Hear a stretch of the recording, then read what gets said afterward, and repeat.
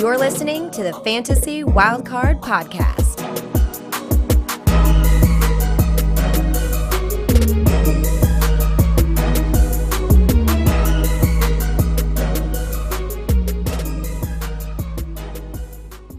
We've got Washington and we've got the Eagles who I support as well. And we have got a fantastic guest. He's an absolute genius, to be honest. He's one of the best number-based guys in the community.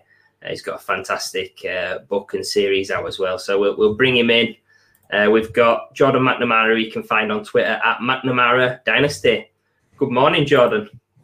Hey guys, good to be here. Congratulations on the event, and let's raise some money. Indeed. It's a very, very exciting show. Obviously, I'm an Eagles fan, and we've got Washington as well that have gone through a bit of change this offseason that's made maybe some of their weapons a bit more attractive than they were previously. And we'll start off with Washington with Ali firing the first question. Over to you, Jordan. Good morning, Jordan. Just got a question here about the quarterback situation in Washington. So do you believe that Fitzpatrick's going to be the quarterback this season? And do you think it gives a boost for the receivers to have that gunslinger quarterback like Fitzpatrick rather than the Alex Smith sort of type they had last season?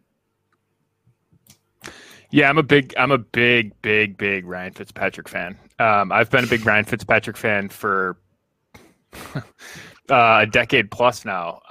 And I think of late we have seen his ability to elevate offenses, to elevate players. And I think that this is a good example of a case where he's going to come in. And what's interesting to me from a dynasty perspective, we look at this and I'm thinking in terms of bets, right? I'm thinking about what's the, basically what options does he give us? And I struggle to see as I sit here right now. I think that they're going to be pretty good. I think their defense is going to be pretty good. I think he's a good player. And I struggle to see how in 12 months, 8, 10, 12 months, they're going to have a high enough pick in the NFL draft to replace Ryan Fitzpatrick, right? I think that is a very real he can play himself into a multi-year job. He signed there for 1 year, but I think you can very realistically see a scenario where they don't have a better option. And frankly, he's a good option in my opinion. So I'm a big Ryan Fitzpatrick fan. We have seen some of the interesting stuff with him too, as he's played a little bit quicker and not held on the ball quite as much. He's been better, right? So some of that gunslinger stuff, holding on to it, chucking it, all that stuff. If you get a little bit quicker, you can be more efficient. And he's one that we've seen that with. And so I'm a big fan. And I think that what they have going in Washington is pretty good with him. Like, I think Super Bowl is in their range of outcomes, much in the way that San Francisco was a couple of years ago. Yeah, he's an interesting guy, Fitzpatrick. If you're playing in any sleeper dynasty startups, his ADP is hilarious. It's way off the board. So if you haven't got your own rankings, the casual players do tend to miss him. But I mean, just thinking of Fitzpatrick, he's going as QB 30 in startups. I mean, for me, he's a QB 2 in dynasty. He's someone that's going to be potentially volatile because he does have these games where he's throwing it around and getting a few interceptions, but with that comes the touchdown upside as well. Think about like a Jameis Winston a couple of years back for the Bucs in terms of the 30 touchdown, 30 interceptions. I don't think Fitzpatrick will throw 30 interceptions, but he does give that exciting upside where you might not want to watch the games with Fitzpatrick, but he'll definitely deliver those numbers, and he's got some decent weapons as well in this offense. And he's actually still pretty sneaky as a runner. It gives you nearly 20 yards a game and a couple of touchdowns a season, so he's not giving you your zeros. But when it comes to like a guy like him and Jameis Winston, just comparing the two, they're going fairly similar ranges in dynasty startups. I'd rather have Fitzpatrick, to be honest, because with Winston, he's got competition that Peyton might throw in Taysom Hill. He probably shouldn't, but he might do. Whereas Fitzpatrick, I don't really see the competition in Taylor Heineke. What's your thoughts on that? Do you think he's pretty secure in my eyes? Yeah, at Analytics of Dynasty, we have a real draft position tracker, so it tracks all basically where players are going in real drafts. So it's constantly updating, constantly tracking more drafts. So since the NFL draft, Ryan Fitzpatrick's ADP in our formats have been 13.10. There's been 16 startup drafts that we've tracked so far in this month, and that's basically quarterback 34.5. Wow. And if you sort of look at some of the guys going ahead of him, Kellen Mond at 33. Again, that's crazy to me. I'm a wow. Kirk Cousins fan. Like I'm a Cousins guy. So that's one to me that doesn't make a ton of sense. Like then you look at Ben is going ahead of him. You know, at 30, he's at 31. Jordan Love's going ahead of him. You know, it is a 4-round gap between him and Jameis. And I will say that I think the difference between Jameis Winston and Ryan Fitzpatrick, I still think that franchise quarterback is in Jameis Winston's range of outcomes. I don't think that with Ryan Fitzpatrick just because of age, right? And we've sort of seen how the NFL reacts to him. You know, he can be a cult hero, but you know, so is Gardner Minshew. So, and we've sort of seen that reaction. So, I'm a huge Ryan Fitzpatrick fan in the context of what we think he is. You know, we did a trade recently. My co-host at Football Guys and I, Chad Parsons, we co-own a team, and we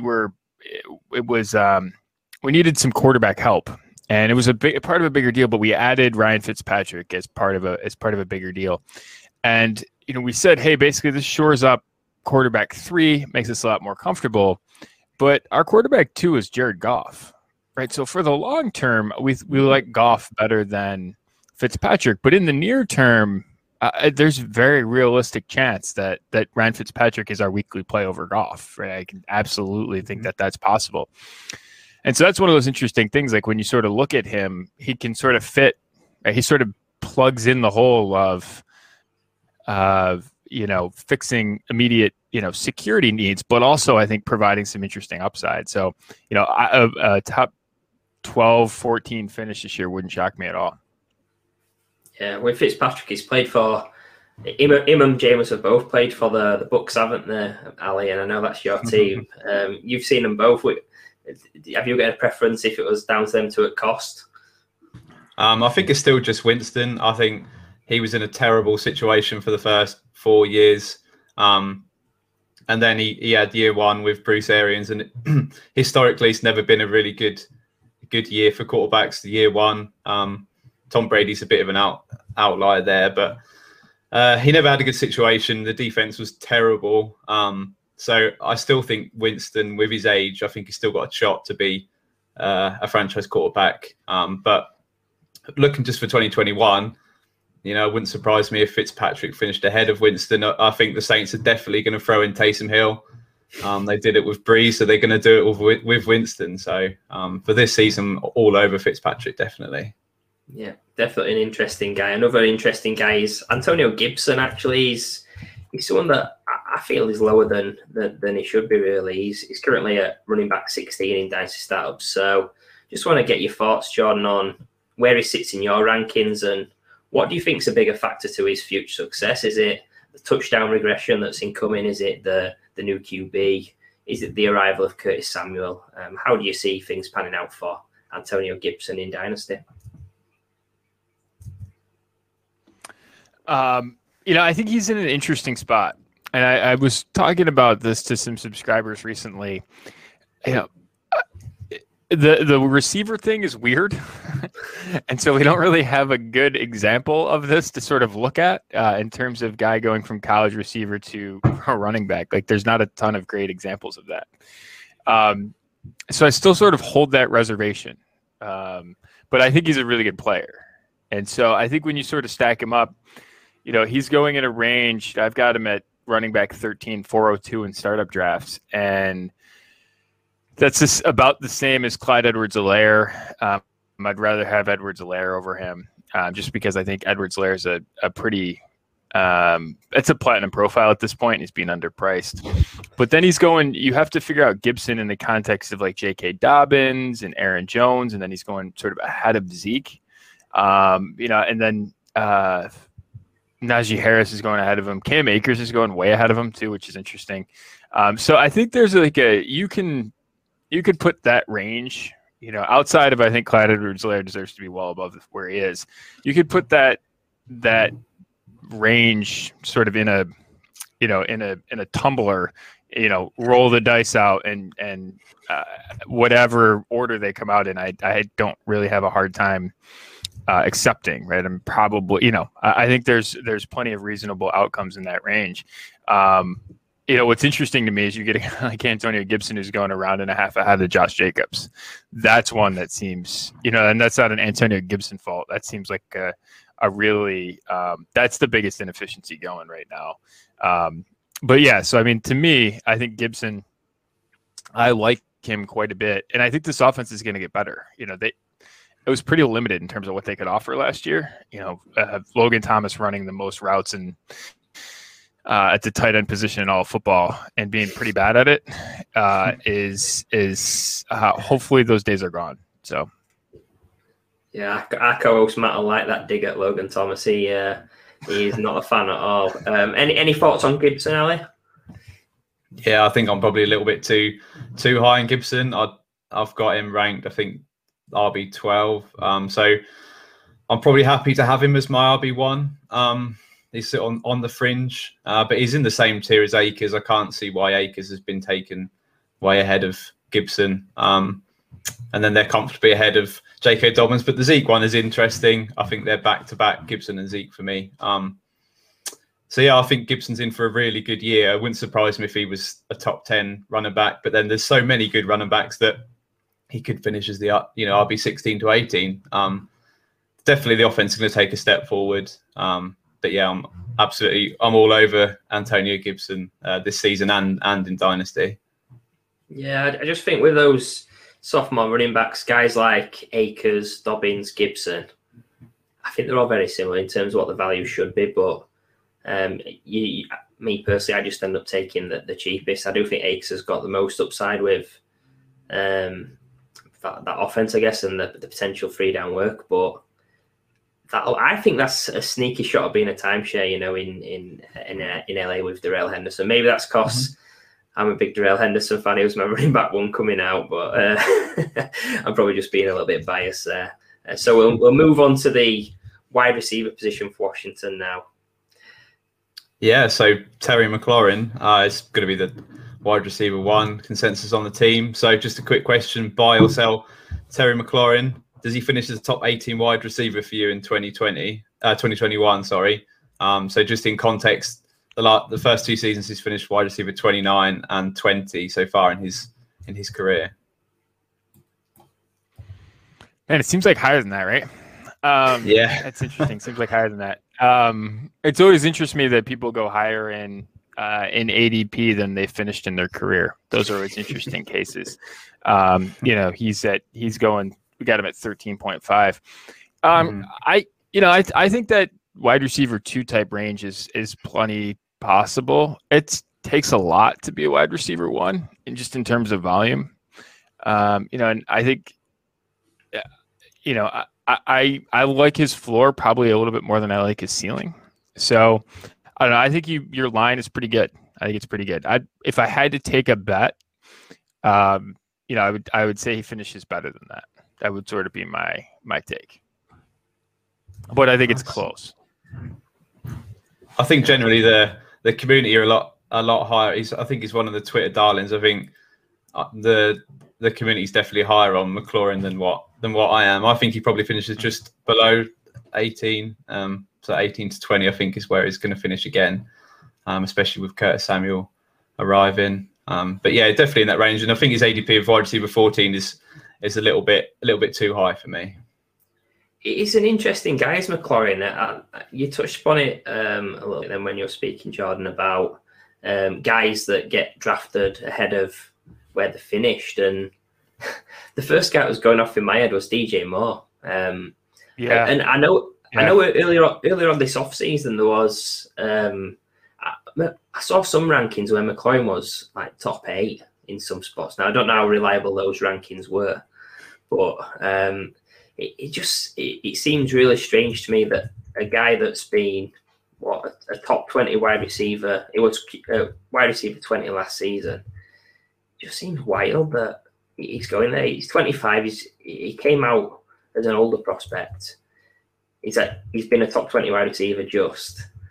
I'm a big Curtis Samuel fan. I'm sure we'll come on to it in a little bit, but I seem to be lower on McLaurin than most. I think I've got him maybe mid-20s in my rankings, which means I don't get him anywhere. But I do think he's such a talented player, but there always seems to be somebody in a draft room that has him top 15, top 20. So, yeah, really interesting guy for me to weigh up as such. Yeah, and when you sort of look at that prototype, Amari Cooper is the big one for me in terms of that guy that has basically 2 good seasons to start, but then goes massively more expensive than he has finished, right? And that's always one of those ones I sort of look at and sort of peek at and just tilt my head a little bit.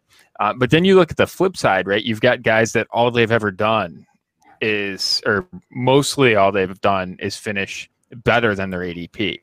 And then you look at guys like Michael Thomas right now, and this is probably more of an age thing than anything, but Michael Thomas, Allen Robinson, Keenan Allen, right? They're going 11, 14, and 16, right? And then you sort of get the reverse effect of now everyone's let down by Amari Cooper, and all of a sudden he's like a smashing value in like the 6 rounds of super flex drafts, right? Like those are interesting things when they happen. And McLaurin kind of feels like one of those ones that we're going to do that with. And, in 24 months, he's going to kind of be who he is right now. And we're going to be like, oh, this is a smashing value because everyone's, looking for the next great thing. Yeah, he got 134 targets last season on 15 games. So that's like 9 a game, I think, as quick maths almost. Yep. I can't see him getting 9 a game this season. Just with obviously adding Curtis Samuel, Adam Humphries, I believe they added as well at slot. So take the targets to Logan Thomas and throw them to Terry McLaurin. Yes, yes, that would probably be best for this offense indeed. And you mentioned about guys that perform and they're going after where they are in ADP. I got thinking about your book, Sally, about Mike Evans. He's a guy that goes in the late teens. And me personally, I over a 2-year period, which is what I play Dynasty on, I'd rather take a shot on Mike Evans. Yeah, absolutely. Yeah. I think he's very much underrated in the community.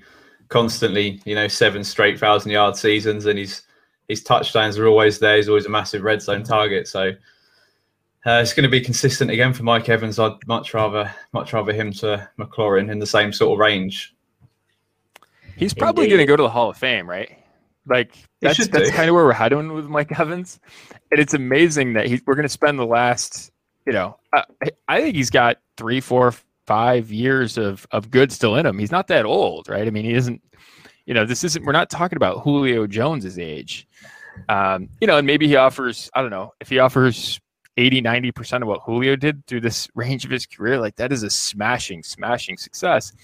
And it's interesting to me that you sort of go and you look, and of all the people in that draft class, right? That I know we're getting a little far afield, but I have to. This is a pro Mike Evans. I'm a pro Mike Evans platform. When you look at all from that class, so you look at all of the greats in that class: Beckham, Devontae Adams, Allen Robinson, Sammy Watkins was in that class and started really well as well. The 3 guys that lead that class in receiving yards, and this is incredible when you think about some of the other guys, and especially what Adams and Beckham have done in their career. Yeah. It's Mike Evans by 1,200 yards. But that's Mike Evans by a season over anyone in the class. And it gets even better. The person that's second is Jarvis Landry. Who is at 7,028 yards, right? So Mike Evans has 8,266 yards in his NFL career. That is over 1,200 more than Jarvis Landry. Jarvis Landry has played more games, and then the next one after that, it's not Adams, it's not Beckham, it's not Allen Robinson, it's Brandon Cooks with 6,800. So when you look at their careers. Mike Evans has played 6 more games than Devontae Adams, and he has basically 1,600 yards more than Devontae Adams. So just think about, to contextualize how good Mike Evans is, just think he's basically, he is essentially a season, maybe a season and a half better than what Adams has done to date. It's a remarkable career. And, and when you look at the touchdowns in that class, he is second to Adams. That's where Adams' greatness is in terms of his ability to score touchdowns. But 61 touchdowns, that's 10 more than Beckham. So you think about that huge run that Beckham went on. It's 21 more than Brandon Cooks, who's been Mr. Just think about this. He's been basically Mr. Top 20. He's basically missed the top 20 twice in his career. His first season, then the last season with the Rams where he got injured. Other than that, he's been in the top 20 every year. And Mike Evans has 21 more touchdowns than him in 3 more games. Just think about how good that is, right? Over the course of his career, he's basically the only person to go through the start of his career this far with a top 24 season every year. I mean, just Mike Evans is an unbelievable fantasy player, and people don't give him credit for it. And listen, if he's going to be undervalued the rest of his career, I'm riding it. I will ride Mike Evans till the wheels fall off. So sorry, Mike Evans comes up, and I have to give I love it. Go on, Ali. I'll let you. You're a Bucks fan, aren't you? So I'll let you have a moment. Yeah, I think the trouble with Evans and his on the defensive side, Levante David's played at an incredible high level throughout his career. But we've just been a crap team that no one talks about. So Evans doesn't get the recognition. We've not been in the most televised game. So it's nice to see that finally we're getting some credit and people are talking about them sort of players. Yeah, just all I'd say is apologies to the Washington fans that wanted to hear about the Washington team. But I guess the take you can get from it is if you can flip Terry McLaurin for Mike Evans plus as well. We're smashing.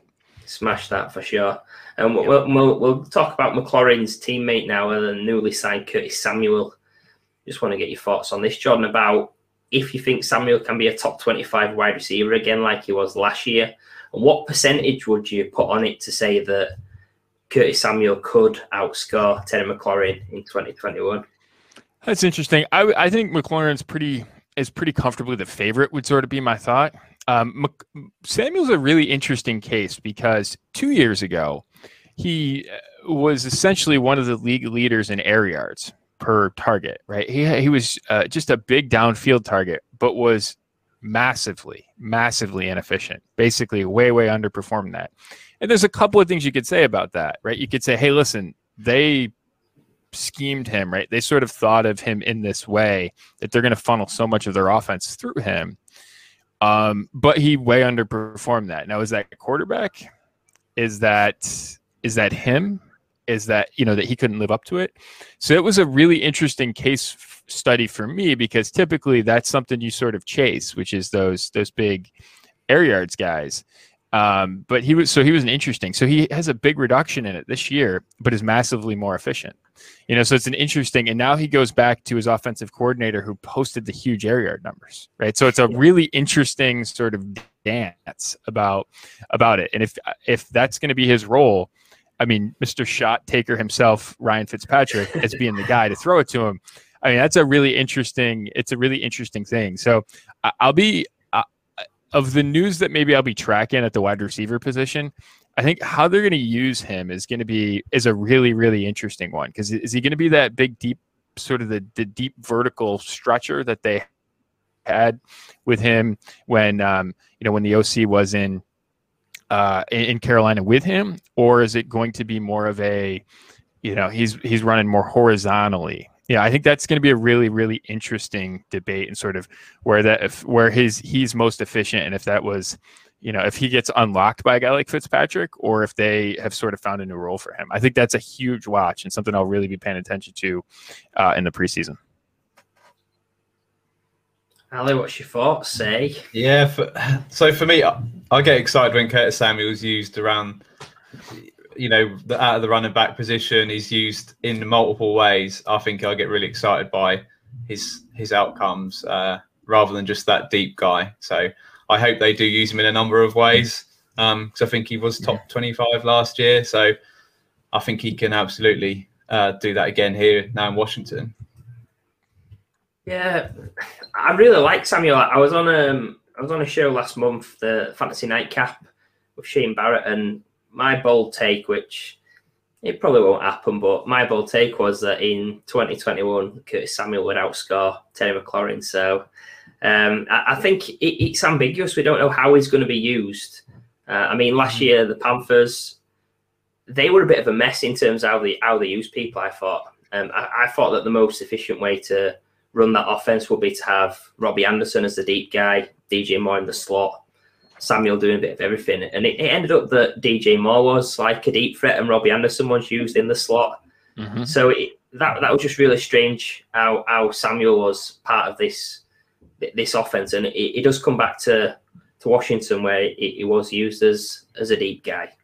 I don't know what the best way is for him to smash it in fantasy, but a big Curtis Samuel fan. I'd probably put it at 60-40 that McLaurin outscores him, but maybe that's a little bit more bullish than most. No, I think that's fair. And the one thing that I've studied a lot with the analytics of Dynasty, and it has made me. It's really, really changed my philosophy and my belief in things, which is I don't think we have a good we don't have necessarily the best ability to predict situation. And so to say, it's much closer to 50-50 than you like, I don't think that's unreasonable at all. Right. I mean, I would think that based on their career arcs to date, I think McLaurin's the favorite. But I wouldn't say, if we get on this next year and we're rehashing the 2021 season and McLaurin was the second wide receiver behind Curtis Samuel, I wouldn't shock me. It wouldn't shock me. It would be, I think, a mild upset, but it wouldn't shock me at all. Indeed. So that wraps up the wide receiver call, and now move on to the tight end in that team, Logan Thomas, and you've got an interesting question on this one, Ali. Yeah, so unfortunately we have got to talk about Logan Thomas.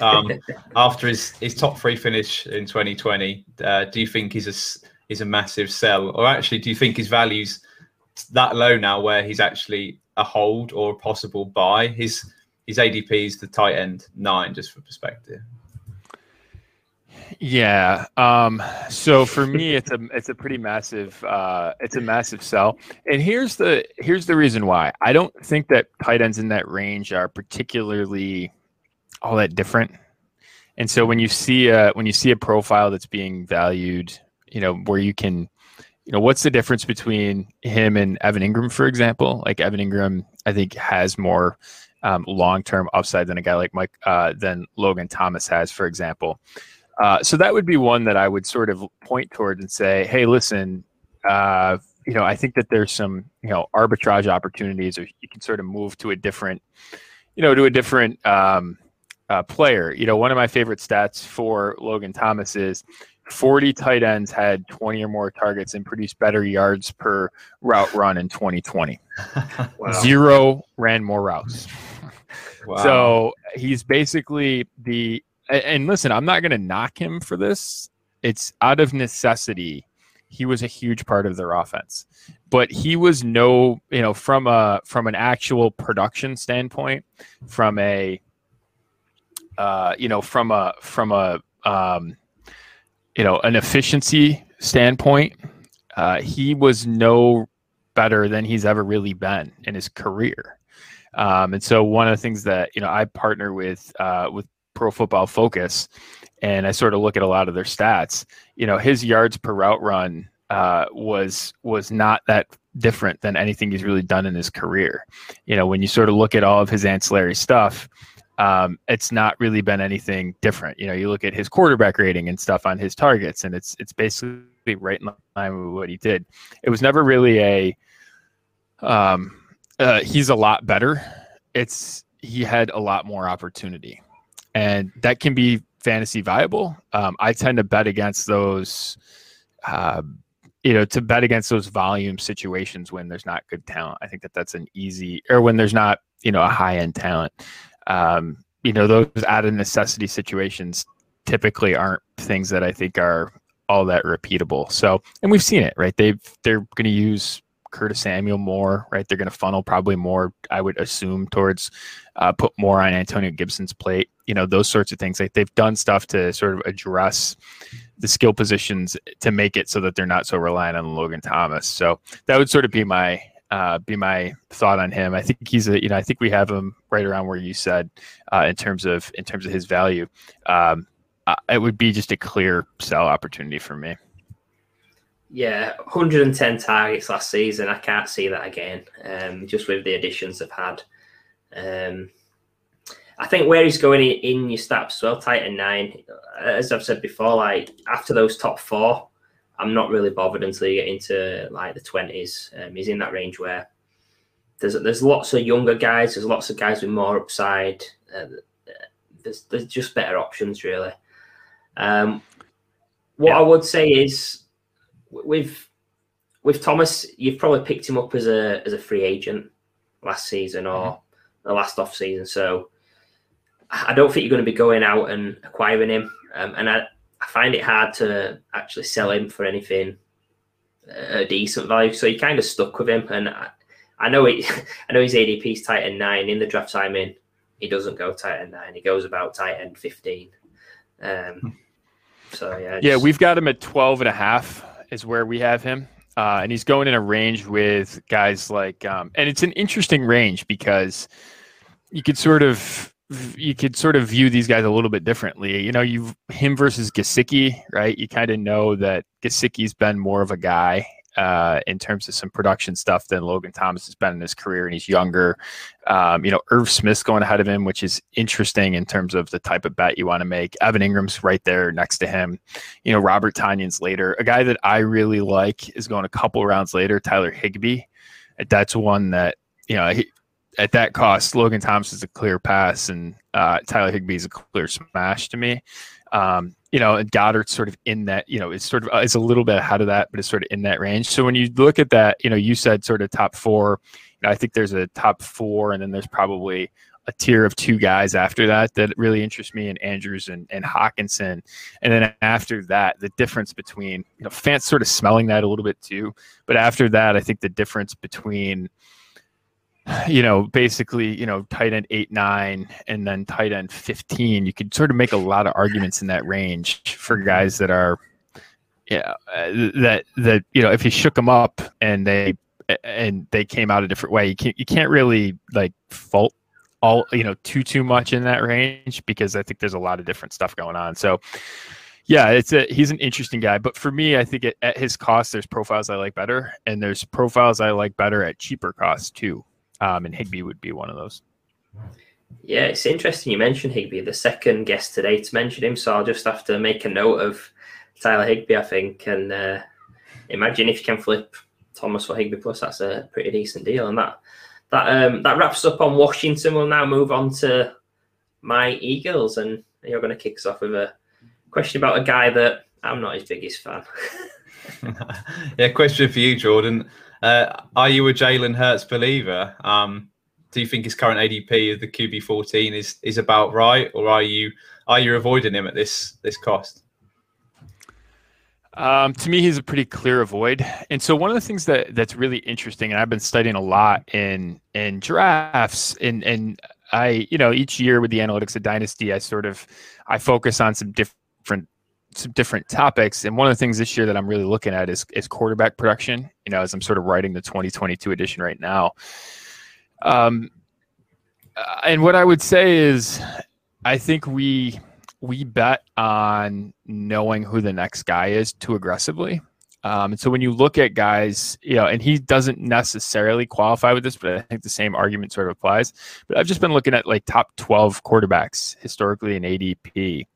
And the guys that have done it multiple times, right, the multiple hits in that range, just so massively outproduce the guys that either haven't hit yet or have hit once, right? So Justin Herbert, to me, is in red lights a little bit with where he's going, and there's guys going after him that I just think he can't like it's a super high risk thing to go with Justin Herbert.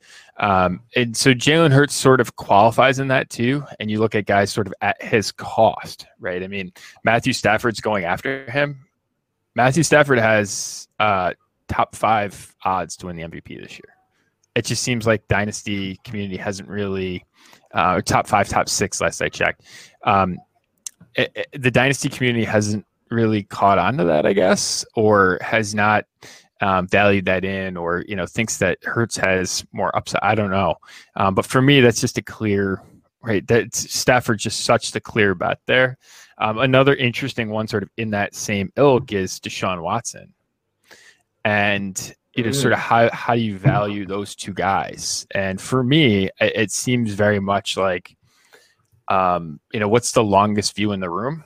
And the longest view in the room is Deshaun Watson's like on a Hall of Fame track, and it kind of isn't comfortable right now for a lot of reasons. But ultimately, I think, if he plays again, right, there's almost no debate to me about who's the higher likelihood guy, right? It's pretty clearly Deshaun Watson. And so then you sort of put, Rodgers is going right. They're going basically about the same cost. I mean, you have questions with Rodgers too, I guess. And then you sort of can look at it and say, he's going ahead of Tua. He's going ahead of guys that have higher pedigree. There's some interesting guys in that sort of range in the teens where you could say, all right, maybe he fits in. Is his upside higher than a guy maybe like Baker Mayfield? And so that's, but I guess that would put him, further down, maybe another couple of rounds later, and sort of my level of comfort with him. So I'm probably just not going to get him. And it's one of those funny things when you do rankings. I was doing rankings last year, and like Clyde Edwards-Helaire is a good example of this. Everyone had Clyde Edwards-Helaire at like, in the top 5 of the running back position, and I had him at like 12. And it didn't really matter, right? The difference between 8 and 15, right? I wasn't going to get him at 8, and I definitely wasn't getting him at 15. So it was just it was a clear thing for me. That's kind of the thing with Hurts. Like, I'm just not going to have him above guys like Watson, Stafford, and at that point, it doesn't really matter, right, where I put him, because I'm not going to get him, just because he's going to go earlier than that. So for me, at his cost, he's a clear avoid. You just take, I take a guy like over the next 3 to 5 years who's going to have a better career, and it's, to me, the pretty clear answer to that. The most likely answer to that is Matthew Stafford. So I would avoid Hurts, and I'd be pretty aggressively on Stafford. And the other thing I would say too about the Eagles is, they've done some jacked up things, maybe in terms of some of their processes, and some of the decisions that they've made. But it's pretty clear to me that the way they're stockpiling picks is like, all right, if, let's give this a shot. We'll sort of see how it plays out.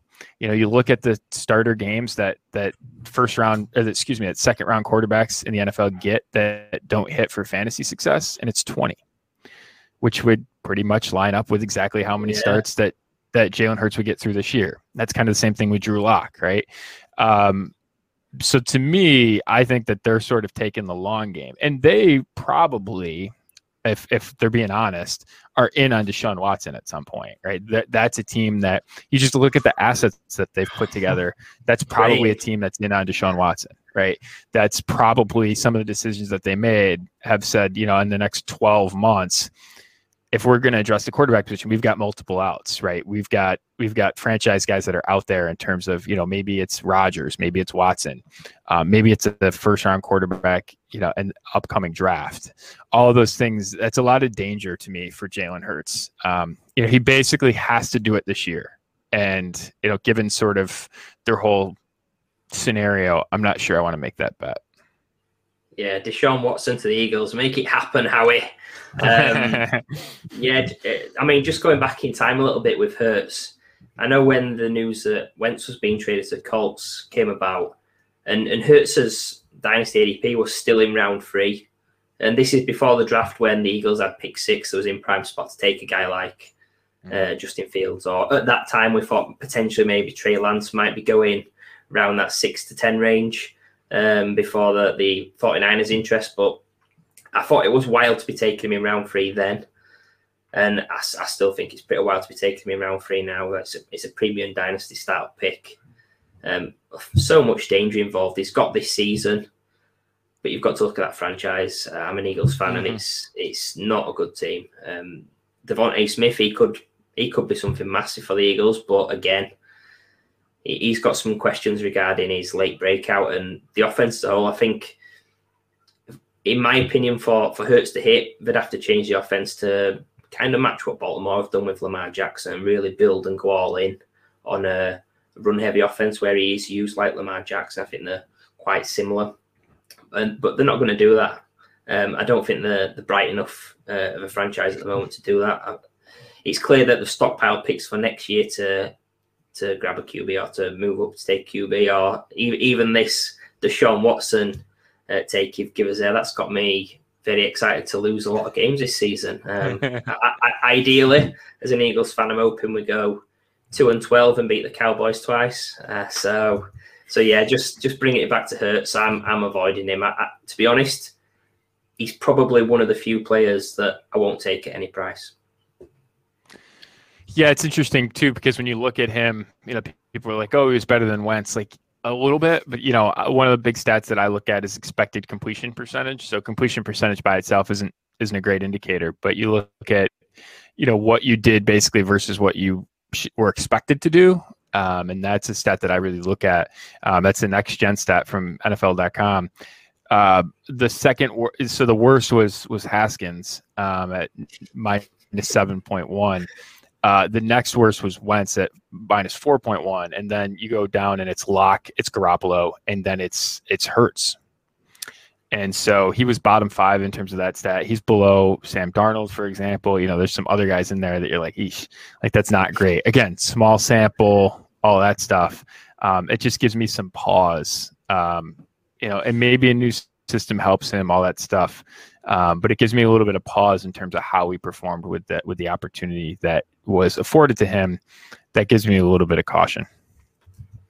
Indeed, and we'll move on to a guy that's maybe got a bit of caution as well in him, Miles Sanders. Just want to know if you think the Eagles' offense will bounce back in 2021, and with Sanders currently going at RB18 in startups, is he someone you'd be in on, and how much does being part of a good offense and a winning team factor into the running back position? Yeah, the running back position is one that I think to have super elite upside at running back, like it helps to have really good offense. But after that, I don't think necessarily how the team finishes and offensive ranking. That's something it's been pretty random in terms of how they've produced. And I think that there's some really good reasons for that. If teams are going to run the ball a ton, right, that's a largely an inefficient way to construct an offense. So you're probably not going to finish that high. And so it actually has a perverse benefit to the running backs to sort of be in a situation like that. For him, he's an interesting one because of the cost. I understand that there's folks that really like the talent, but for me, I look at a lot of like prior examples. So one of the things that I look at is what I call base rates, which is basically just know your position in your round in the NFL draft, and we can sort of tell you what those guys have done historically, and in terms of their odds to hit and all that stuff. And then the other thing I look at is what I call density, and so that's once a guy's actually hit, you can sort of look at it and say, all right, like here's how dense their hit is, right? Here's how many times they hit. Here's what they kind of look like. And so for me, Miles Sanders is going, and it's actually dropped, which I think is probably right. He's going 412. I have him 412 since the draft, 18.5 as his draft position after the draft. And so, when you sort of look at that, it implies basically, 67% hit rate, which is pretty good. You look at, his prior examples, his prior guys have actually hit 71.5% of the time. So that's actually, he's maybe a little bit undervalued by his prior examples. The question for me is really the upside. And this is the thing, his prior examples of guys that through 2 years haven't hit for a top 12 seasonal finish, only about between 3 and 4% of them have hit for a top 12 seasonal finish. So for me, that's a very capped upside type scenario. When you sort of flip when you go down another couple players, you get David Montgomery, who has a top 6 finish on his resume. You know, his prior guys have produced, 2 top 12 seasonal finishes 70% of the time.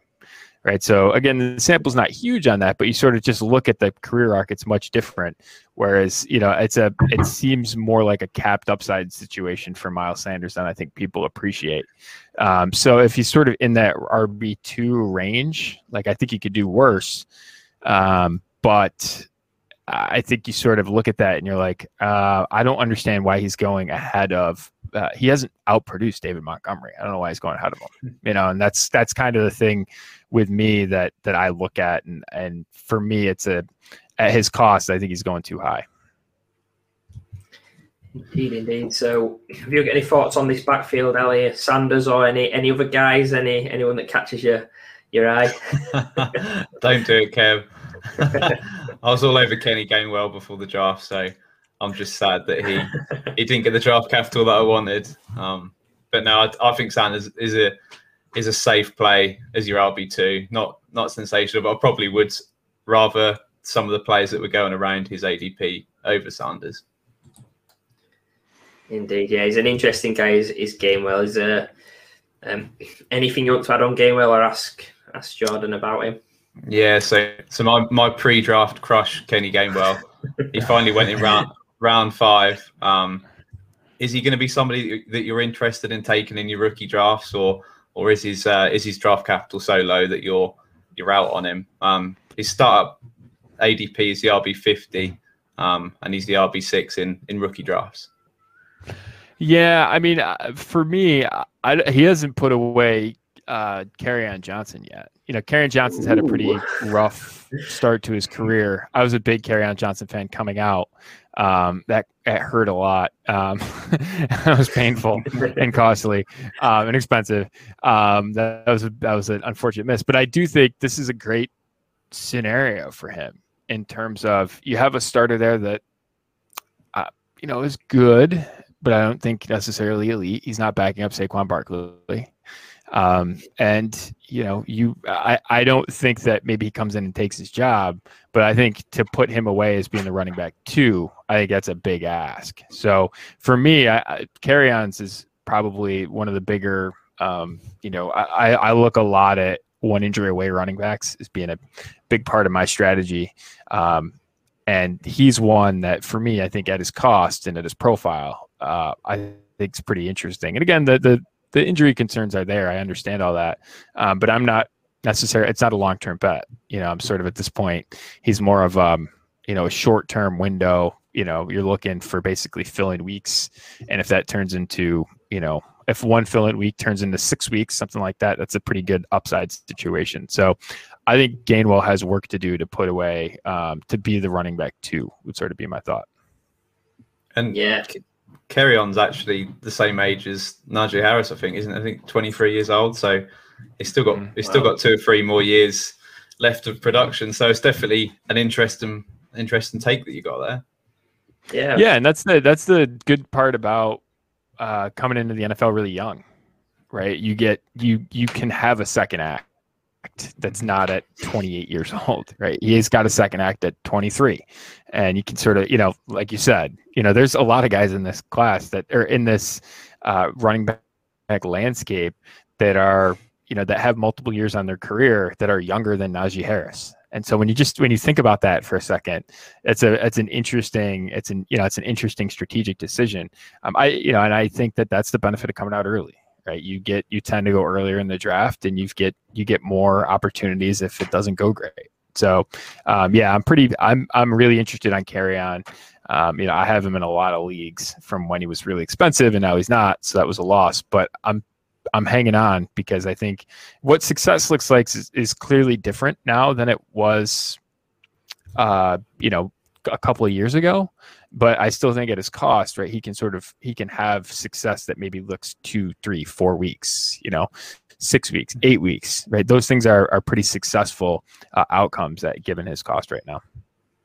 Yeah, Kenny Gainwell, I was big on him before the draft. Obviously, the draft capital it catapulted him down my draft board. I mean, with his ADP going 211 in rookie drafts, I'm not going to have any of him, to be honest. I think I'd rather wait a little bit and take a punt on a guy that's got a few in front of him, but in a great spot like Elijah Mitchell. I'd rather wait a round and a half and do that than sit on Super Kenny G, which is a shame because I know me and Ellie were massive on Gainwell before the draft. It's just a shame what's happened. And we'll now move on to the wide receiver core. It's not the best wide receiver core in the NFL by no means. Just want to know your thoughts on Devontae Smith and Jalen Reagor on there. On Reagor's dynasty stock, really, he's currently going at wide receiver 50. What effect do you think Devontae Smith has on Reagor's stock, and how do you see them both in dynasty? Yeah, so Reagor's a really interesting case because it's rare. So in the analytics of dynasty, I've tracked what I call survivor rates. So survivor or survivorship, and that's basically how long you go before your team addresses the position again. So it is very rare for a team to draft a first-round wide receiver and then to draft a receiver over him the next year. I think the stat that I had was from a couple years ago, so I'd have to update it. It hasn't much changed. There's been 3 guys this century that's happened to. So that's a really interesting. I think it was Michael Jenkins, I believe AJ Jenkins. I believe the 2 people that did the superseding were Roddy White and Michael Crabtree. So those are the 2 guys that were actually drafted over guys that went, in the first round the year prior. So we have that situation here, which is, again, it's very rare for that to happen. And so, I like the Reagor profile a lot. The young breakout, that's a big thing in college. You get that with the NFL, with good NFL draft pedigree, and about 60% of those guys have hit. That's pretty good, right? And then when you sort of compare that to Devonta Smith, his later breakout, you sort of group those guys together, it's about 30%, and so that's just a simple way to sort of look at it. Again, you have to adjust for the fact that Reagor missed in his first year, so that goes down. It's obviously not the 60% anymore. But that's an interesting debate for me, right? I don't think there's necessarily a clear answer. If Reagor is going to go a lot cheaper, then that's something that I would sort of probably pivot towards, take the cheaper guy in a situation that I don't really know. I think that's probably a good decision making. I haven't really been in on. I don't. So one of my things is I don't really draft receivers in rookie drafts typically. I think they're largely overvalued. And if you've just over the past 12 years have not drafted a wide receiver in the first round of a rookie draft, just completely ignored the position, you've done significantly better than if you've drafted wide receivers, right? Just because their hit rate's so much lower, they drag the first round of the NFL draft, the first round of rookie draft ADP much worse. And so I've, at cost, I've been pretty off of these guys. I will take selective shots. Like I think last year, Brandon Ayuk was one of those guys that he was going so cheap, and I really like the profile. I could say, okay, like that's a really, in the second round of a rookie draft, like I can really get on board with that. But for these guys this year, like I don't, like Waddle, Smith, I have Trey Sermon over every wide receiver not named Jamar Chase, just because I think that, when we sort of studied that historically, that's the right play. And when you sort of look at the odds of their outcomes, right, the guy that's going to most likely tilt a season, it's much more likely that it's Trey Sermon historically than it is a guy like Devonta Smith. So all of those things, I mean, I'm pretty off of him. And I think, if given the shot, if I can take a shot on Jalen Reagor rounds and rounds and rounds later, I think that's probably the right play. Yeah, Reagor in round 12, it seems a pretty interesting shot on a guy that's what was potentially a first rounder in rookie drafts last season if he snuck in at that back end. So he was my wide receiver 1 last year. So, wow, I'll have to go buy him then if it's getting the seal of approval from yourself, Jordan, as a smart dude. And we'll disappointing year 1, but he was my wide receiver 1 last year. But I've for reasons that have nothing to do with Jalen Reagor, I've changed my philosophy on drafting wide receivers. So it's an interesting thing. So yeah. Good stuff. And we'll get you to wrap up with a tight end question, Ali. Yeah, so with no current movement in the Zach Ertz situation, how are you approaching the Eagles tight ends in Dynasty? So Goddard's going as the tight end 8, and Ertz is the tight end 18. Yeah, so it's interesting. I mean, I think Ertz is as good as gone June 1. So that would sort of be, hey, look, we got a couple of weeks. We're within a couple of weeks. That June 1 deadline seemed like forever away, not that long ago. So we're getting there. It's turning the summer. It's nice. I think he's good as gone. I think that writing's been on the wall for a while. They can cut him and basically spread out his cap hit over a couple of years, which I think they're going to probably end up doing, either that or trade him. I think he offers something in terms of, there's teams out there. Buffalo's been vocal, for example, about needing to improve the tight end position. They were on Gronkowski. I was hoping that they would land at someone like Evan Ingram in a rehab type scenario. To rehabilitate his value. But I think that they would be a potential suitor for a guy like Ertz. There's other teams out there that would be potential suitors for Ertz. I think he's more of a name probably at this point than he's a true physical talent. But he gets open. He can sort of do those things. I don't think he's going to be, he's not George Kittle or he's not, Travis Kelce at this point. But I think in terms of, getting 80, 90 targets in a season, at that cost, I think that's plenty doable. And one of the things I typically say about tight ends, and this is held up historically, is as if you've been productive and you have a job, you're typically going to be productive. And so we've seen that with guys, we've seen that with Gronkowski last year, right? We have seen that with Jason Witten a couple of years ago, right? When he was in Dallas, then he moved to the Raiders and didn't really have a job, but we've seen that. Jared Cook is a really good example of that. So Ertz to me is one of those scenarios where I can say, all right, if he lands someplace, I think he can be productive. Again, it might not necessarily be huge upside, but 80, 90 targets is plenty enough to sort of put him on the wide receiver 1-2 type spectrum. With Goddard, he's probably the most established receiver on that team. And I think that's an interesting, most established pass catcher on that team. So I think that's an interesting scenario for him.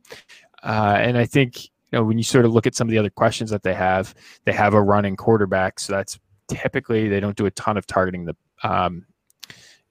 running back. That is a trend that we've seen. So that could be a benefit to when you're allocating all the targets, you could just actually see that Goddard gets a bump from that. It wouldn't shock me if Goddard led them in targets this year.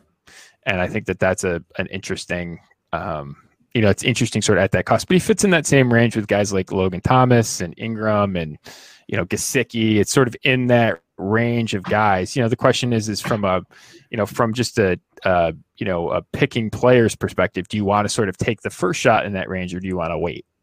And that's sort of the question I think that you would have in terms of putting the team together. I think he's a good player. I'm not necessarily sure I love the price given all the uncertainty there, but I think that he, it wouldn't shock me if he posted, 3-4 top 8 finishes going forward. It wouldn't shock me at all. Yeah, I think what you'll end up seeing is Ertz goes and then both their ADPs rise. So I think they're both very interesting buys right now. So yeah, that brings us to the end of the Eagles, and it brings us to the end of our time with you on today's stream of Fun Jordan. So if you'd like to tell the audience where they can find you and what you've got going on at the moment. Yeah, you can go to analyticsatdynasty.com. The Analytics of Dynasty 2021 edition has been out for a bit now. You can get that. And if you go and use wildcard as the coupon code, I'll put that up once we get off. I will. It'll be 10% off, and I'll match an additional 10% to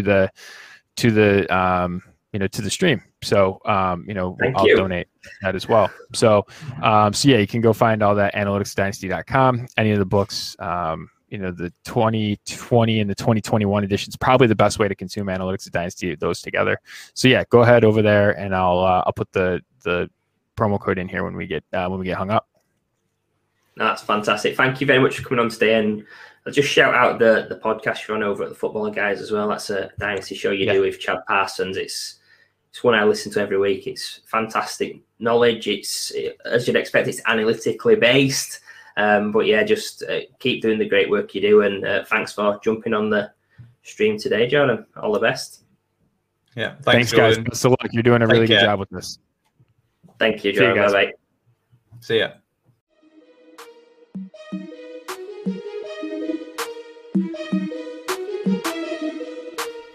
When you have the wild card, you have the power to change the game.